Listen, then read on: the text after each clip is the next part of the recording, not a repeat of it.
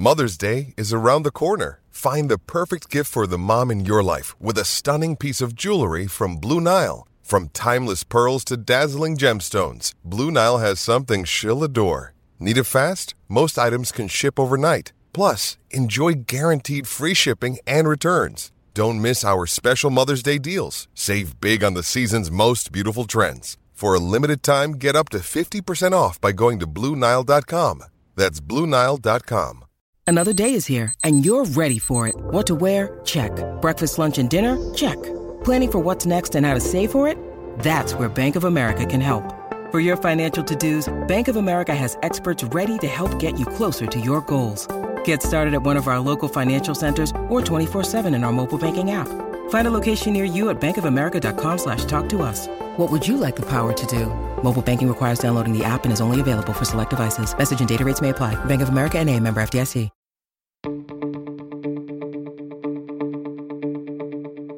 This is the Cubs-related podcast presented by CubsInsider.com. My name is Corey. I am joined, as always, by Brendan. We are coming to you on Thursday evening, April 22nd, and the Cubs have swept the New York Mets out of Wrigley Field and out of the city of Chicago. The Cubs' first sweep of the 2021 season and their first series win since that opening series with the Pirates. We will break down these three games with the Mets and get you set up for the series over the weekend with the Milwaukee Brewers. But Brendan, it was a weird series, a couple of unorthodox ways to win at times, but feels good to be on here talking about a sweep, talking about three victories. Feels good. The importance of Kris Bryant being healthy and the importance of Kris Bryant showing how he adjusts. And we'll get into it, but it just, the series in particular made me appreciate, even though I always appreciate, just how good and valuable KB is to this team when he's on. Yeah, absolutely. We talked about that in the last episode, how good he and Wilson Contreras in particular have looked. That continued in this series, but a lot to discuss here, so let's just get into a quick recap of these three games. Obviously, we'll keep it brief. On Tuesday, the Cubs winning 3-1. Jake Arrieta with another solid outing.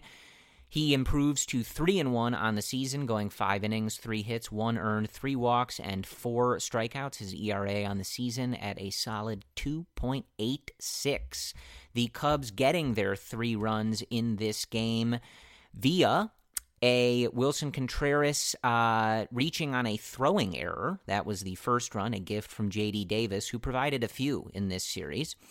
Eric Sogard extended the lead to 2-0 with a single, and then the Mets walked Wilson Contreras with the bases loaded to make it 3-0. J.D. Davis would take back the gift he gave earlier with a home run to make it 3-1, but that would be all that she wrote. Kimbrel picking up his 4th save on Tuesday. On Wednesday, the Cubs' offense exploding for their highest run total of the season.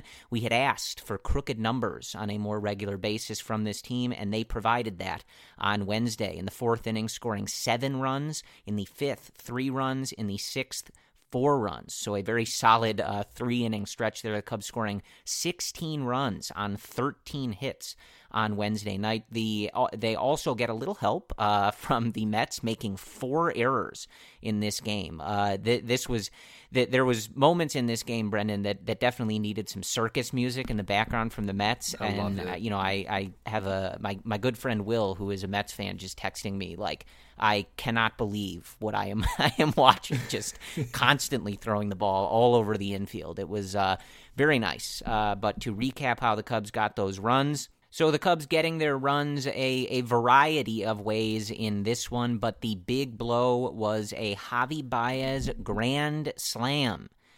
This was not the deciding blow in the game, but certainly I think the one that we will all remember the RBIs in this game. David Bodie had 4 of them. Javi, of course, with the grand slam, had 4 of them. Matt Duffy had 3 of them. Jake Marisnick had 2 of them. Rizzo and Sogard each adding an RBI of their own. Zach Davies started this game. He goes 4 innings, 5 hits, 2 earned, 2 walks, 2 strikeouts. So a pretty meh start, again, for Davies. Only 2 earned runs allowed, but not a lot of length there in his season ERA, sitting in the high 8s. So not exactly what you want to see. Alec Mills, really good in this game, and kind of a preview of the role I think that we expected out of him a little bit more. He goes 3 innings in this game, allowing just 1 hit, no runs, no walks, and 2 strikeouts. So kind of in that role we had seen Mike Montgomery in prior seasons, where he's able to give you some length after the starter exits early and just kind of carry you through most of this game. Shelby Miller getting the last inning of this one to shut things down. Again, 16-4, the final on Wednesday. And then on Thursday, the Cubs winning 4-3. Behind another solid start from Trevor Williams. He goes 5 innings, 5 hits, 2 earned, 1 walk, and 6 strikeouts.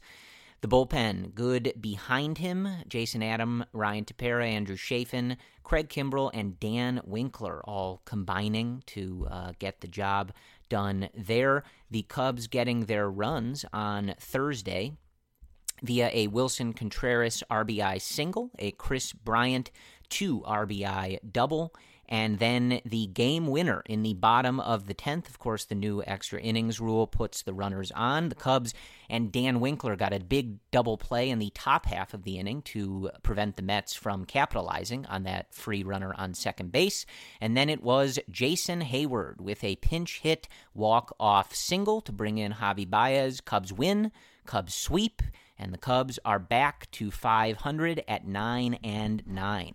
So, Brendan, kind of all over the place in this series. But I think what stood out to me is this series felt like more of a representation of what you would – I mean, obviously they sweep. They win 3 games, so it sounds kind of stupid to say this is what you'd hope to see out of this team. But what I mean is that we had seen this team in a series like against Atlanta, where they have a big explosion on offense in one of the games.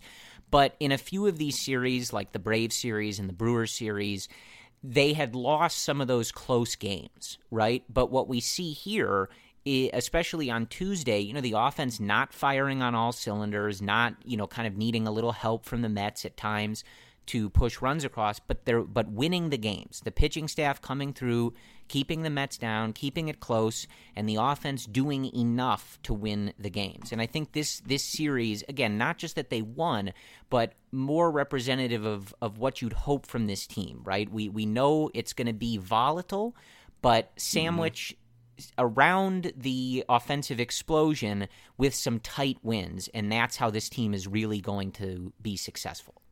It was a weird series in that at times, I know they put up a lot of runs, and this is not to express negativity, because I'm not doing that, but it was a weird way they put up their runs. I mean, you recapped all those errors the Mets made, and at times it didn't feel like the Cubs deserved a lot of those runs, but it's beyond the point. The point being is that the at-bats from Wilson, from Rizzo, from KB, those top 5 guys, including Ian Happ, even though the results are not there, at some point, if you continue to show those approaches, you're going to get results. And pointing out Javi's grand slam, still not making the adjustments you want to see, but if you throw a mistake pitch to Javi, he's going to hit those. And he did in the previous series as well for a home run. So it's nothing to be unexpected with Javi.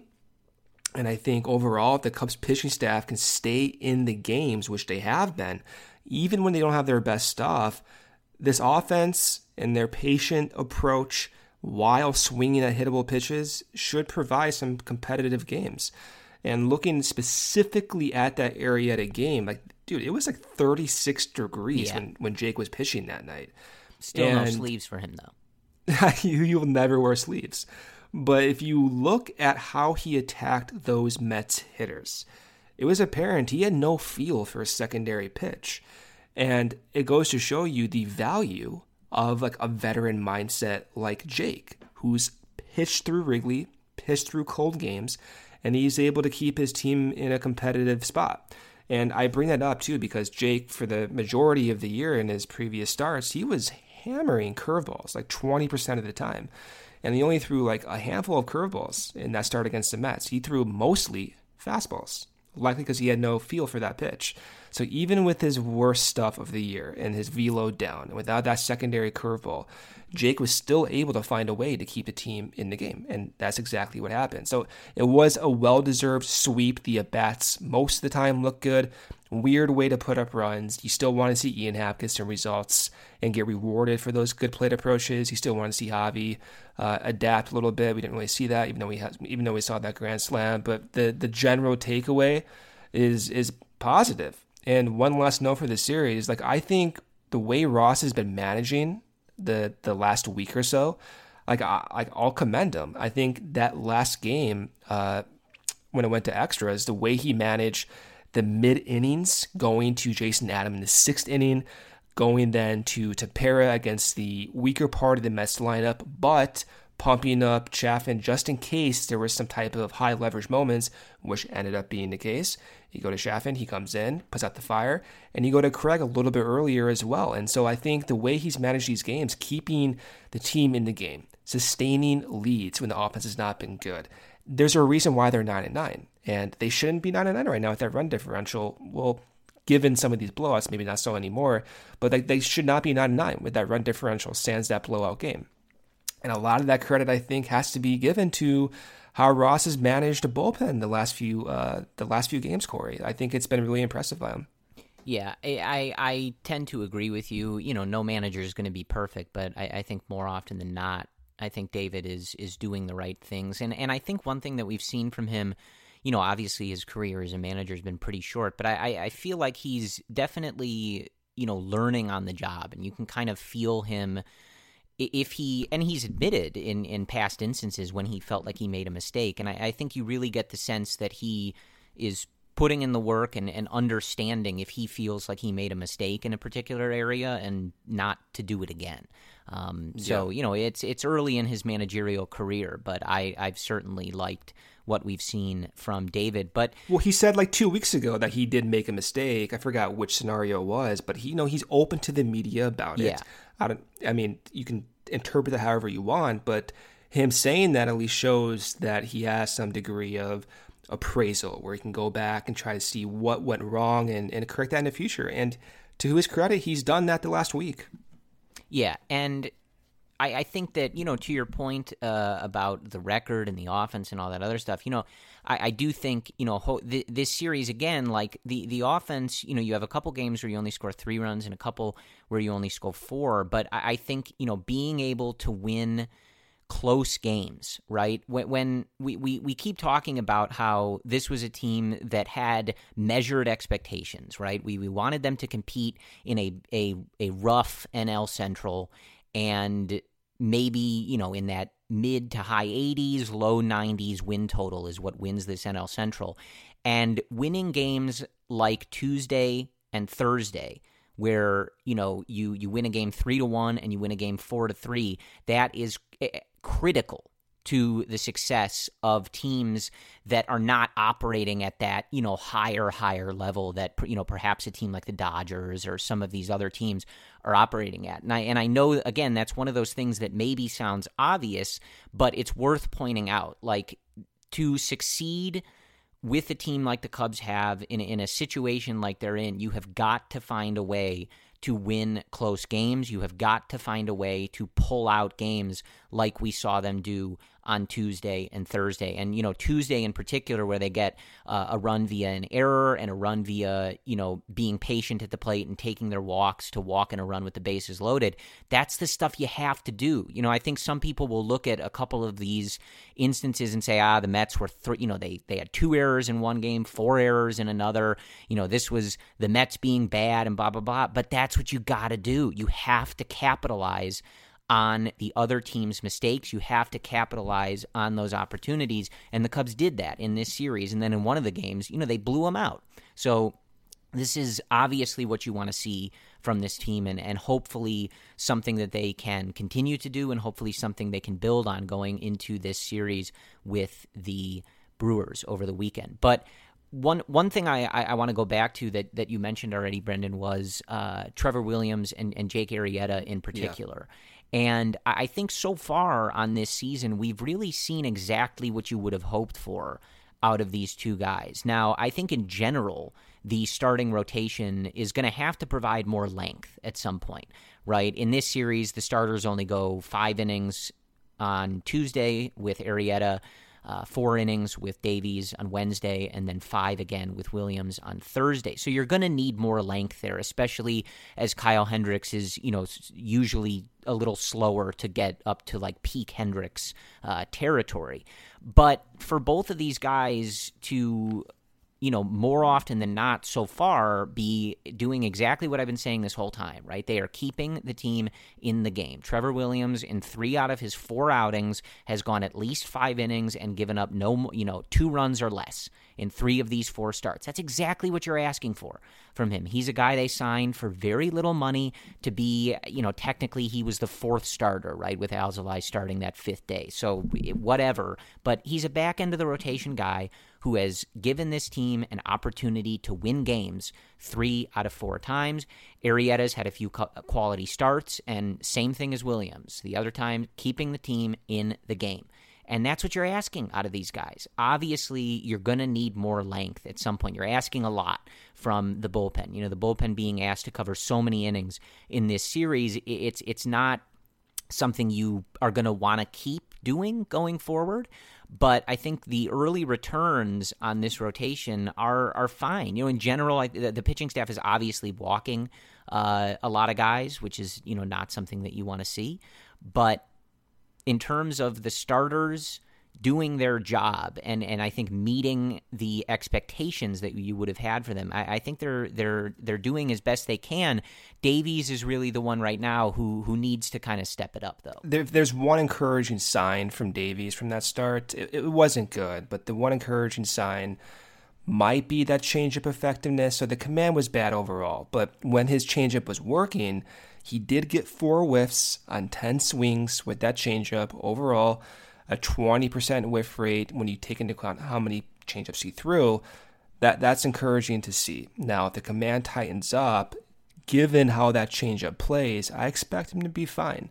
Why that command has been shaky, I'm not sure, but you can go back and look at the video. All of his pitches, not all of them, I'm exaggerating, but a good majority of his pitches are leaking over the middle of the plate. And actually, that's what's happening to Hendricks too. So Hendricks' stuff, I think, has been playing pretty well, and his fastball is sitting around 86, 87, 88, but his command has been off. His heat map for his sinker is like mostly in the middle of the plate. So everything is just leaking back in the middle for both Davies and Kyle, and both of them with that velo being in the upper 80s, you're not going to get away with that. As far as Williams goes, he continued a lot of the trends we've highlighted over the past few weeks in his starts, and that main trend is that curveball usage.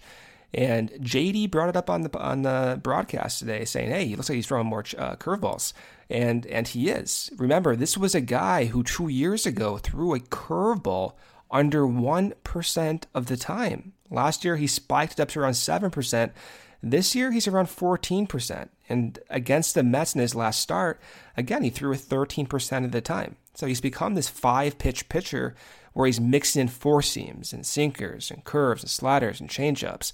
And he has a very diverse arsenal now, Corey.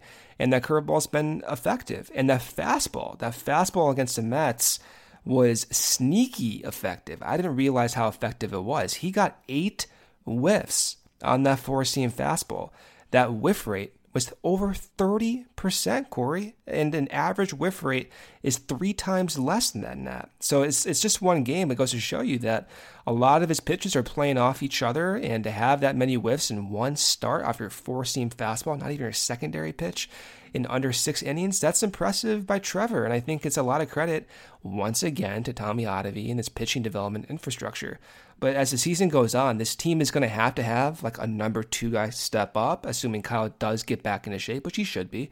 But you look at pitchers like Jake and Trevor and Adbert, and you can see that as the season goes along, that maybe one of them can step up. I think my money in terms of like a high leverage game, just given off of pure stuff at this point, might be Adbert. But if Trevor Williams continues to incorporate all these new pitches and these new pitch grips and keeps getting whiffs and keeps attacking hitters up in his zone with fastballs, by the way, he threw over 30 four seams in that game against the Mets. Only 4 of them were below the belt, Corey. Most of his four seams were up in the zone. So again, it's a huge shift by Trevor Williams now with 5 pitches, changing up the sequencing, changing up the location at which he throws. It's encouraging to see him maybe going into a tier that's not your 4-starter. That's maybe your 3-starter. 2-starter is probably your peak and your like 90th percentile projection, but crazy things happen in this sport, and I would not be surprised if Williams, as the year goes on, ends up being that top 3 starter for this team. Yeah, so I think, that's something to keep an eye on going forward. Adbert is going to be back up and start this weekend against the Brewers, so obviously, that's exciting because I think we all have pretty high expectations for what he can do and are just excited to see him again. But that's something to watch going forward is, keeping the team in the game like Arrieta and Williams did in these games against the Mets is good, but ultimately it is a low bar, right? And at some point, asking the bullpen to go 4 innings or, when you go extras on Thursday, 5 innings, that's going to be a lot going forward. At some point, you're going to need to start rolling in some more length from this team, even if they, keeping them in the game is good, but at some point it's just a lot to ask for the bullpen. So that's really like that next step, I think, for this rotation is obviously getting Hendricks right, which will happen, and then, having some of these guys step up to deliver length a little more consistently. But let's go to some roster news. Joc Pederson, before the game on Thursday, put on the 10-day IL, retroactive to Wednesday, so just a day earlier. And the corresponding move, welcome back Nico Hoerner from the alternate site. So this is one of those moves, unfortunate for Joc, obviously, and he said this, obviously not how he wanted to start this season, especially coming off such a successful spring training in the Cactus League, but that is, where things are, and so he'll be back in a little bit. I think not really surprising that Nico is the move here. I think, this presents an opportunity for him to get some playing time if they move some guys around, especially if KB heads to the outfield or whatever they want to do. We don't really have much of an indication as to the long-term plan as it relates to Nico. I don't know if he's going to stay up. I kind of would expect that once the minor league season gets underway, they do still want him to get those everyday plate appearances, but we'll see. In the meantime, though, Brendan, I think it's worth discussing a little bit, how the Cubs go about things in these next, 9 days or whatever it is while Joc is on the IL and Nico is here. And I think worth pointing out, interesting from David Ross in these last 2 games, we do see Matt Duffy and Jake Marisnick getting starts in both of these games with KB in the outfield. And, obviously Joc, we now know, was hurt, but also Jason Hayward sitting these last 2 games against left-handed pitchers. Obviously he comes in to pinch hit and wins the game, which is nice for everybody involved. But how do you think that this is, kind of how we see things? Where do you expect Nico to slot in? Again, let's keep it to just while Joc is on the IL, because we don't know exactly what their plan is with Nico, so I don't necessarily want to speculate as to whether this is his chance to earn the second base job back again or anything like that, because I don't think that's I don't want to say, fair to Bodie, but if you envisioned him as the starter, I don't think we've gotten a clear enough look at that, right, in only 18 games. But how do you see them going about all this playing time? Do you see KB kind of sticking in the outfield a little bit more? Where would you go while Joc is out? Well, I like seeing KB in the outfield. In theory, the way I think about it now, is you can slot in Nico at second base, shift over Bodie to third base, and then you put you put Chris in left field, and you keep Ian in center, you keep J.A. in right, and you just let that play out. A few other ways you can think about doing this is you have, instead of Bodie at third base, you can put him at second base, have Duffy play third base, or on the other way around, you can have Nico at second base and Duffy at third base, and KB goes to the outfield. I mean, we saw KB in the series make a nice sliding play in right field, so he can play the corner outfield pretty well. Now, last year, and we've heard this several times now, and we saw Nico get tested out in these roles. He has played center. Now, the degree of him being comfortable in center, we don't know, but you can also see a scenario where you want to keep Chris at third base just to keep him fresh. That's fine. Keep him at third base. Put David or Duffy at second base, or I'm not even going to say Sogard's name, but you can still have Nico in center field, and you shift over Ian Happ to left field. This is all to say you can make it work.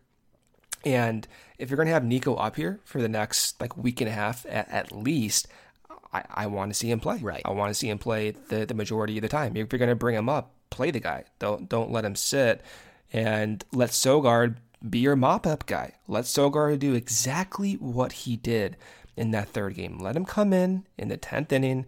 Let him take his walk, his intentional walk, and waste his appearance. Let him be the last guy off the bench. Nico's up. Nico needs to play. Bodie needs to play. You can play both of them at the same time. Not to say this is a blessing in disguise. I don't want to use that cliche, but you have an opportunity to see what Bodie has and Nico has at the exact same time against the exact same pitchers for at least a week and a half. Take advantage of it. Right, and I have to assume that that's part of the motivation here. We've talked about Nico, a lot in that whole situation, but clearly, they're taking the opportunity with Jock out as a way to get Nico opportunities. I don't think they would bring him up to sit on the bench, right? And that doesn't mean he's going to start every game, but I don't think you bring him up here to get a couple of plate appearances over the next week or so, right? If you're bringing him up, it's because you have an opportunity for him to get some looks. And he makes more contact, right? He plays really good defense, so he does do some things that you wouldn't mind getting into this lineup. Obviously, they have their reasons for not having him break camp with the team in the first place, so that's not all solved because he's been at the alternate site for a couple weeks. I don't think that's the implication. But I think clearly if they're bringing him up as that first guy, right, when somebody goes down, they're going to use him in some capacity. I'm all for mixing and matching. I think, that's one of the really impressive things about Chris Bryant is you put him in the outfield and he looks great. He's just great. Chris Bryant is great. He's just great. That's the analysis you guys pay for. But he can do whatever you want, and he's a solid outfielder. Like you said, Brendan, he's making sliding plays. He's doing all the right things. So I'm for whatever they really want to do here. I do think, we do want to see more of David Bodie. Like I said, it's only been 18 games. You broke camp and said he was the starter, said it was his job, said he earned the job. So I think, you still need to keep giving him looks to really pay that off or to be true to your word on that one.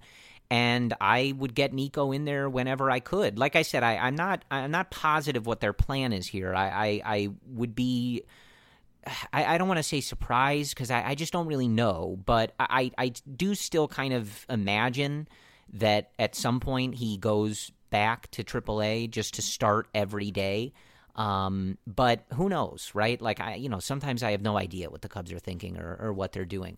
But while you've got him here, get him in there, get him some opportunities. He had a, pinch hit spot in the game on Thursday, popped out to the outfield, but I would expect to see him because otherwise I don't really understand the point of bringing him up.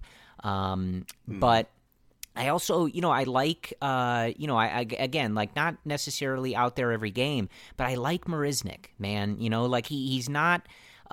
He's not one of those guys who's going to explode off the stat sheet, and right now, in limited action, he's got a 680 OPS, but I just, he brings something, you know? And we've had so many guys on the bench for the Cubs in the last few years where you just feel like, what is this guy doing on the team, right? Like, what is this guy offering, even situationally, right? And you guys, you know, I don't have to name names. You guys know a couple of guys that I'm talking about. One of them was in the other dugout for this series. But I feel like Marisnick really does bring something, right? He has that speed, which is so deceptive because of how tall he is. But he puts together good at bats. In the game on Thursday, he had a 10-pitch at bat a 10-pitch plate appearance that he turned into a walk. At one point, fouled off 4 straight pitches in the plate appearance. Takes his walk, and he's got that speed, man. And so again, like, he's not like some special player that, you know, I'm saying he should be starting every day. But I think, you know, just in seeing him in the early going here, like, I like him as a bench guy. I like him as someone that Ross can pick and choose those matchups, pick and choose those starts occasionally. I think he brings something to this team, which is a nice change of pace, you know, from some of the depth guys that we've seen in the past. He does it, and I feel like we talk about Marisnick every episode, which in a positive light. And looking at some of the underlying numbers with Marisnick, Corey, I think like when people hear that you have like you just like seeing him and what he brings, that's different. Like, he is different, and he does have a sprint speed by the numbers that's top tier. I mean, over the last 4-5 seasons now, actually, his sprint speed's in the 95th percentile. The guy's 6'4". I mean, we saw in that Mets game, I mean, he takes longer strides than Kris Bryant. And we've talked about Kris Bryant's strides on the base paths for years now. That's saying something. But one other key feature that does intrigue me with Marisnick is he has the potential to hit the ball extremely hard. The problem, though, is he doesn't do it that often. That's why you see his career WRC plus of 81. Well below league average. Not someone you want to start on a night-to-night basis. But at times, and it goes to show you his underlying raw skills, is that his max exit velocity, the hardest he hits the ball, is better than 85% of the league. So when he does make hard contact, it's really, really hard. Now, how often he does that is a problem, as I said, but it goes to show you that if you can make some tweaks, if the Cubs can help him adjust, he has the underlying profile to be a successful big leaguer. And his defense, that's the one feature I love most about Marisnick. It's a great contrast to Almora from years past. Like, we've heard, and too much, we've heard Al being praised for his defense, and yeah, he looks fluid out there, but a lot of the underlying defensive metrics don't back that up, from UZR to Baseball Savant's StatCast tracked measurements. I mean, Al he's never been a top tier defender, man. Now, when you look at Marisnick, he has an outfield to jump that's like better than 90% of the league, and it's been that way for years. And he just looks like an athlete.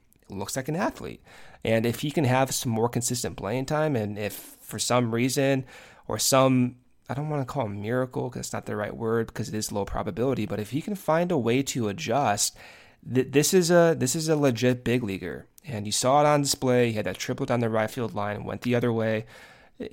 I like it. I'm intrigued by it. I'm not going to bet money that he's going to turn into something that's like sustainable, but at least in the early term here, I enjoy watching him play baseball. Yeah. I see him on the field. I like what I see. I kind of want to see more. I'm not saying this guy's going to be like a starter or whatever, but as your 4th or 5th outfielder, yeah, like I like it. I want to see more. Yeah, love the hair too. Him and Trevor Williams providing us with some flow, which is always nice.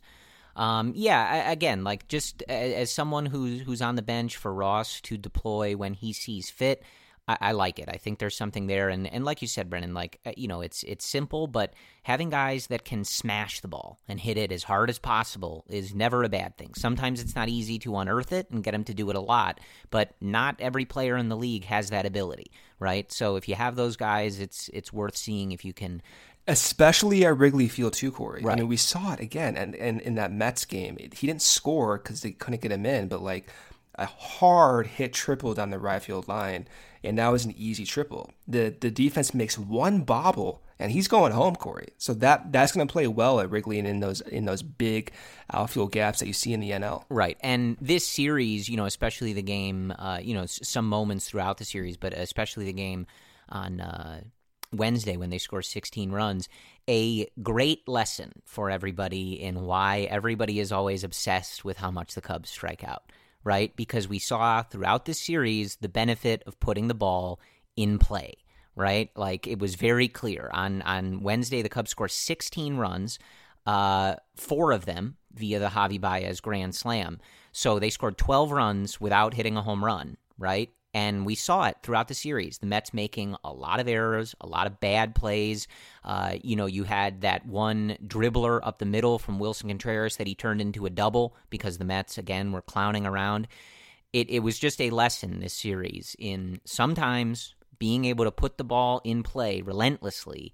Sometimes good things happen. Not always, but sometimes good things happen. And so, that was a good reminder of that. But speaking of, the offense, now that we kind of have discussed a little bit of what the Cubs can do here with Jock Peterson out, I know we talked about him the other day, but y'all are nuts if you didn't think we're going to talk about Kris Bryant some more. Oh, yeah. Because if you have been a loyal listener of this podcast, as I know many of you are, and we appreciate that very much, you know that there may be some equals, right? There are a lot of people who deserve credit. Not that I think it's a crazy position to take, but a lot of people that have never wavered on their support of Kris Bryant and who have maintained, like we have, that if he is healthy, he is one of the best players in Major League Baseball. And so while he has started 2021 doing just that, you bet we are going to come on here and talk about it. Right now, after the game on Thursday, Kris Bryant is sporting a slash line of 283, 380, 617. His weighted on-base average is 420, and his WRC plus is 165. Those latter two numbers, his WOBA and his WRC plus, both would be significantly better than his 2016 numbers. And you may remember in 2016, he was the National League MVP. He was also a member of the Chicago Cubs, of course, in 2016, who went on to win the World Series. World Series, correct. Yes. So I don't even have anything specific to dig into because my reply would be, well, this is what I expected all along, right? Like, if you've been listening to us, even in 2020, like, it's so clear with him that if the performance doesn't look like this, he's hurt. He's dealing with something that is affecting that performance. And sometimes it's a glaringly obvious thing, like where he'll make a diving play and he'll get up a little slow and, then all of a sudden he's not there, or he has the knee injury. And it's always so easy to tie the numbers directly into when he gets hurt or when some sort of nagging injury pops up.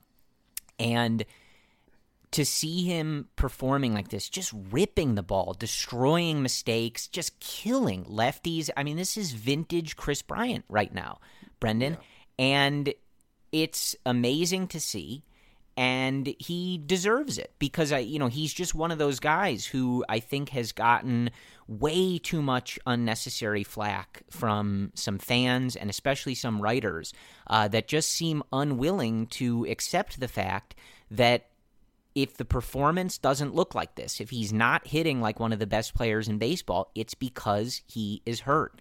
And, in a season like 2020 or at other times, I understand that doesn't, absolve the performance. It doesn't change the results for the Cubs on the field. But as far as Kris Bryant, the human being, Kris Bryant, the player, how many times, Brendan, have we said, like, if you call him soft or things like that, you're an idiot? And I stand by that.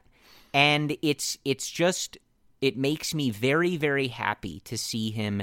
And it's early in the season, right? Just like it is for the guys who aren't performing well. There's a long way to go in the season. But it makes me very, very happy for Kris that he is out there showing what he can do and showing everybody, like, some of you guys can think whatever you want about me, but when I'm right, when I'm not playing through an injury, I am one of the best players in Major League Baseball. And I don't know if it's going to be the Cubs. I would like it to be.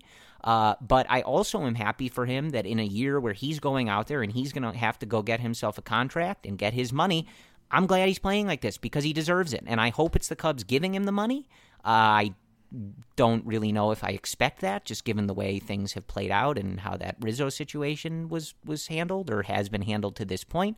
But I'm happy for Chris that he's performing at this level in a year that's very important to the Cubs and very important to him. There's a lot going on with Chris's adjustments this year. We saw a little bit of that in 2019, and we talked a little bit about this on the last episode, but it's important because what Chris is doing is combating what pitchers are intentionally trying to get him out with, and that's fastballs up in the zone. And one really standout number that should jump right out to you is the just number of hard hit balls he has at the top of the zone. Last year in 2020, when he was injured, when he was off, the COVID season, only had 4 hard hit pitches at the top of the zone. This year, already, only through 18 games, he has 8, Corey. 8. Double that in 66% fewer games. This is big. This is really big, especially over the past 2 years. His WOBA against those pitches have been around 250 against those up and in pitches. And against the Mets in that last game, he smacked a 99 mile per hour pitch at the top of the zone. Didn't barrel it, granted, but had put enough of the barrel on it to get that hard hit single to left field, which started things off. So this is all to say that when Chris is healthy and he's on, he has the intellect, he has the talent, he has the attitude to get through these types of adjustment phases, and he's doing it. And we've had Mike Bryant, his father, his hitting coach, on a few times now over the past 5 years. The most recent time we talked to Mike, he was really highlighting the changes that they wanted to make against those up and in pitches. This has been a center for them over the past few years, and they're having success with it, and it's looking better, and there are changes.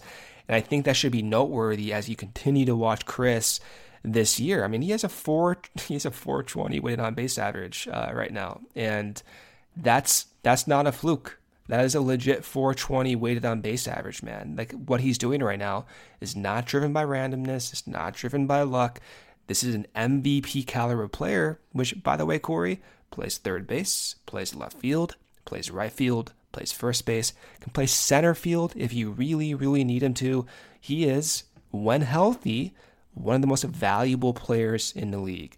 And if he continues to stay healthy, you're going to get these numbers, these top-tier offensive numbers, to go along with his defensive versatilities and his top-tier base running, which, by the way, he was safe on that stolen base on Thursday's game. So this is an all-around player, man. And if you want to give money out to everyone, I love Tony. You give him his money too, but secondary to Tony, you give this man his money. He deserves it. You may want to see more of it as the year goes along to make sure he's healthy and able to continue these adjustments. But if these adjustments do continue, you give this man the money. He is the reason, in addition to Wilson and the bullpen right now, he is the driving force of this record. And they don't deserve to be 9-9. With their run differential, you take away that 14-run game, a lot of those runs by errors, they should be 6 or 7 wins. This is a huge reason why we're even talking about the Cubs in an optimistic sense right now. Yeah, and one thing I want to highlight that, I think we've highlighted before and, certainly is something that we've kept track of over the years, but one of the more impressive things I think that an individual player has done throughout the time, at least, that we've been podcasting about this team, KB's K rate right now is 21.1%. And I'm always just so fascinated and impressed by that because it was such the talking point in his rookie year and when he came up about how much he strikes out. Even though he won Rookie of the Year, he had a 6 WAR season, but so many people just talked about that K rate, and it was 30.6%. It went down to 22% in 2016, 19% in 2017, and stayed right around that 22%-ish area. 2020, it was up at 27% again because he was very obviously hurt and playing through injuries. But 21% now. His ability to maintain his offense and his ability to create runs and generate runs, hit home runs, etc., while lowering that K rate and keeping that walk rate at around the same, 12, 13% area, just so impressive, Brendan, and especially because of how much of a talking point it was from writers and other analysts. He strikes out too much. It's a great season, but he strikes out too much, and for him to just continue not only making that adjustment, but the adjustments that you're talking about too. Like, he's never satisfied, so now like you said, he sees that pitchers are trying to come up and in on him. He's making the adjustment to that too. He is just such an impressive baseball player. And these are those moments where, again, like I think a lot of you listen. If you've been listening to us for a long time, I would think hopefully at least you considered this stuff. Otherwise, you're listening to us a lot and disagreeing with us, but that's fine. So I think a lot of you know this, but it just is one of those things where a segment of the fan base and the writers are just so unfair to him that it's worth continuing to highlight so frequently, like how impressive he is and the work that he puts in to continue being a better player. And I'm like I said, I'm very happy for him. And like you said, Brendan, it's very important for this team, while you're waiting for some of these guys to get cooking a little bit, or, for their results to be a little more lucky or normalized, however you want to phrase that. It's huge that Kris Bryant and also Wilson Contreras in particular have been such the forces on offense that they've been. Yeah, I mean, a lot of the credit, too, as much as we talk about KB, we take, and when I say we, I always mean me, like I take Willie for granted, and I take a lot of the adjustments he's made for granted, both offensively and defensively as well. I mean, right now, this is a catcher who has an isolated power of close to 300, Corey. He ends the game against the Mets, the series against the Mets, with a WRC plus of 153, a weighted on base average of 402. And like KB, those are not fluky numbers, man. He has 5 home runs right now. And he started 16 games. 16 of the 18 games the Cubs have played have included Wilson starting behind the dish, batting in the top of the lineup. You don't see this in this era of baseball. You don't see catchers start this many games while being the main driving offensive force for the lineup, which also is kind of concerning because we don't really have a legit backup right now, and you do want to protect Wilson as the year goes along. But if Wilson's called upon every single day, even if his legs are jacked up, damn, he's going to do it, man. He's going to do it. I loved it. I love Wilson. And as the years have gone along, there have been moments where I'm like, like calm down a little bit. Stop talking trash to Yadier Molina a little bit. Like, be a little bit careful. I'm kind of over that. He's going to be 29 years old soon. He deserves his respect. He's been one of the most used catchers the moment he's been called up. And for every single ounce of success, I mean, to hear him and see him cry over his all-star selection years ago, as we talk about Javi, living baseball, breathing baseball, Wilson's in the same conversation. I feel like as we look back on Wilson 10 years from now, we're going to really miss the attitude he brought, the energy he brought. Yeah, it's been a big start for those two guys, and I'm with you on Wilson. Let him fly. Let him do his thing. I don't think it's a good strategy for him to play 162 games, while I realize that he would do it. But yeah, you probably are going to want to get him a rest every now and again. Again, as much as we all know, he would literally play. He played 500 games in a row. He doesn't care. But it's been a very impressive start for him. And I remember when the season started, as we were ending spring training, I liked him in the 2, and I still do. I think it's it was one of those things where, we said that if, some of these guys showed better and you maybe wanted to shake it up, that was fine, but nice to, maybe start with a top two that was a little different than we'd seen in past years, and I like it. And just touching on the top two as we're, nearing an hour here, I, still think like Happ is... I think he deserves better. When we ended the last podcast, I said that I wanted, to see a nice series out of him because I thought, he's got a 526 OPS right now, and I think a lot of the underlying numbers for him don't bear out that that's what he deserves. His expected numbers are much better than that if you look into those StatCast, and expected numbers. His plate discipline and stuff like that has been good. Now, you mentioned on the last pod, and I think you're correct, obviously, Brendan, that, when you don't make as much contact, when you have such a low contact rate, you are susceptible to bad luck, right? That's just kind of the way that works. If you don't put the ball in play as much, you are susceptible that in the lesser amount of times that you're making contact, you might be unlucky, and then unfortunately your numbers aren't going to be that good. Yeah. But his slash line right now, a 155 average and a 526 OPS. He in terms of how he looks at the plate, his discipline, and all of that, he deserves better than that. So I think he will turn it around soon, and Thursday was an ugly game for him. That strikeout, batting right-handed, which is his weaker side. With the runner on third and less than 2 outs, he strikes out. That was not good. But I think overall, he deserves better than the results that he's gotten. So hopefully, again, I'm probably just going to keep saying this. Hopefully this weekend against the Brewers is a better, maybe a stat line patter for Happ, because I think he just deserves better than where he's sitting right now. Well, even in that last game against the Mets, he had a line drive to right field that was unfortunately caught, or bobbled rather. They called it an out, but whatever.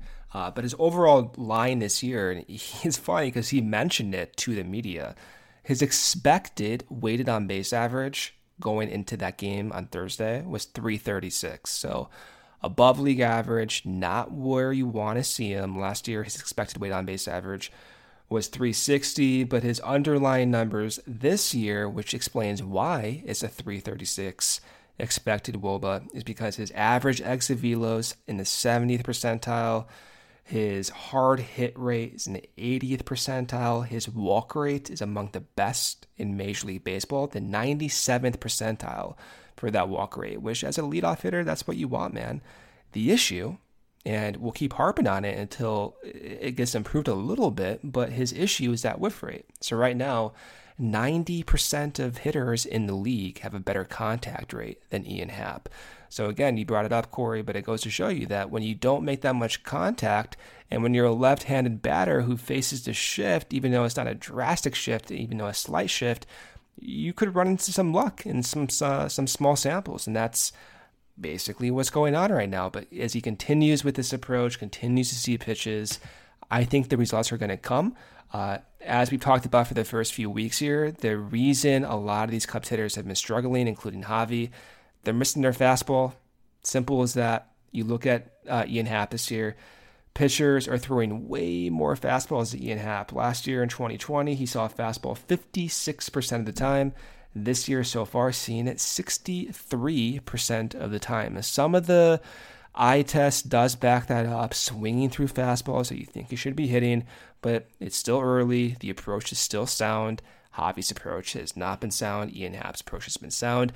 At some point, you do expect him to normalize out. Yeah, and just one last thing on Happ before we preview this Brewers series. But I think that Happ is one of those guys who you can be confident that he's not going to let these numbers bring him down or, change the adjustments that he's made over the years and, what led him to the early success, especially that he had in 2020. There was a good article, I think it was from Jordan Bastian of MLB.com, but I could be wrong, where Happ was talking about those expected stats and StatCast numbers and things like that. And, at some point, right, you got to see results, right? You can't just be looking at, oh, well, my expected OPS is really good, and, like the expected batting average on that line drive, right, that he hit on Thursday is really high, but it just didn't fall. At some point, you got to see results, sure, but I think what's important with Happ, especially as a guy who's the leadoff hitter for this team, is that I don't think the results not being there is going to take him out of his approach. I think you can be confident that he's got that mindset, he's got that intelligence, and he's got that understanding of some of the new paradigms in the game of baseball with these metrics and technologies and stuff like that, that he trusts the process. And, that's important, especially for someone that's as young as Happ and someone who is in that leadoff spot, to trust that your approach is right. And, of course, there's adjustments that everybody can make. But I think with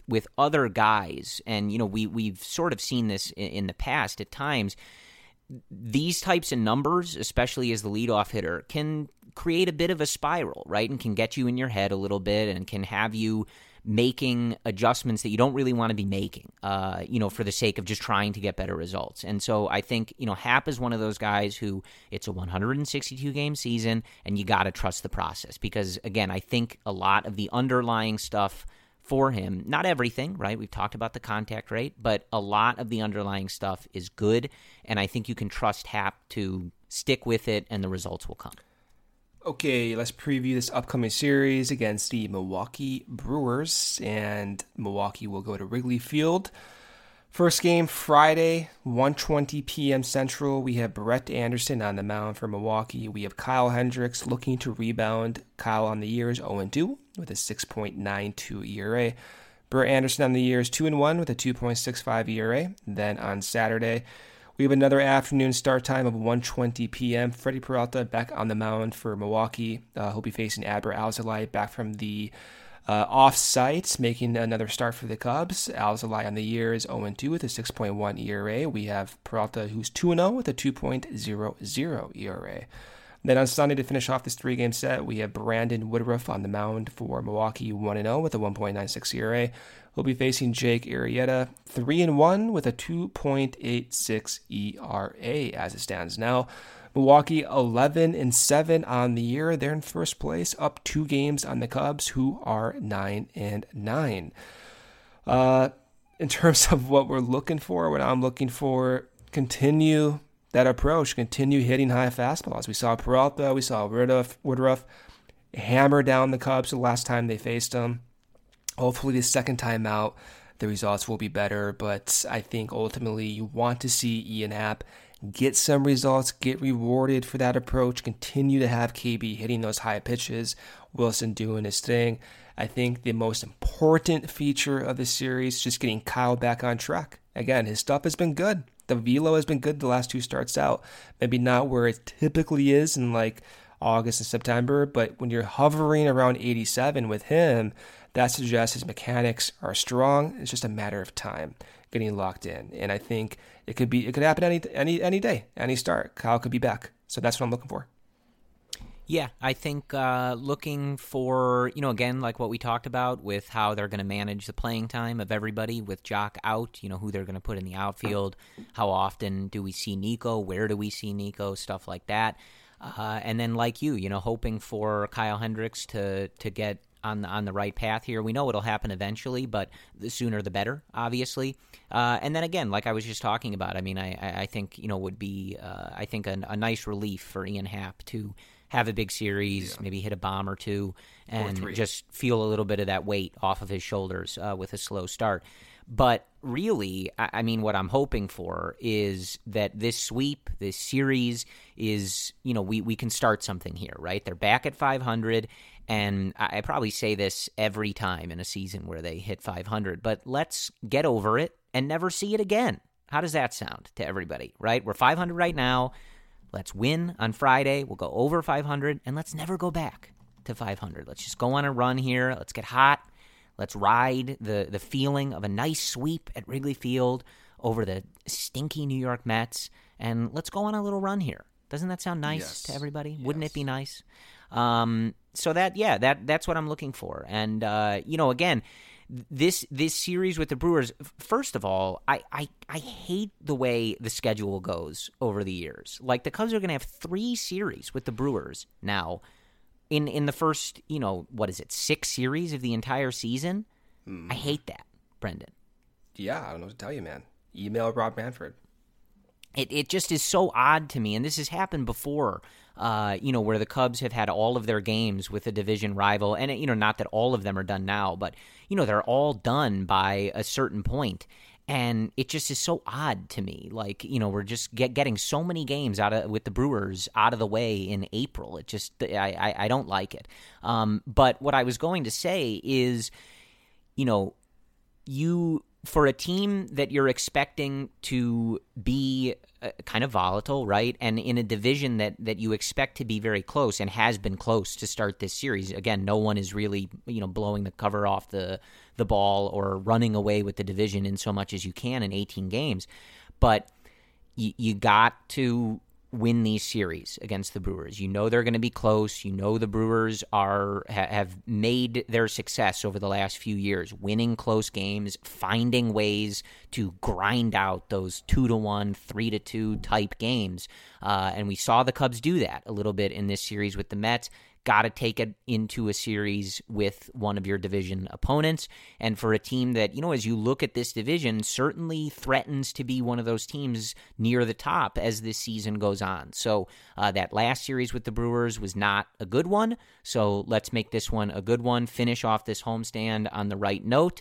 And again, like I said, let's get over 500 and never look back. But I think that is all that we have for you. Very good vibes coming out of this Mets series. Very nice to be on here talking about a solid series win, a series sweep, and feeling like we can kind of head in a better direction here from this point on with this Cubs team. So as always, we thank you guys for listening to the Cubs Related Podcast. We will be back with you on Sunday when the Cubs and Brewers finish up their series. And as always, go Cubs.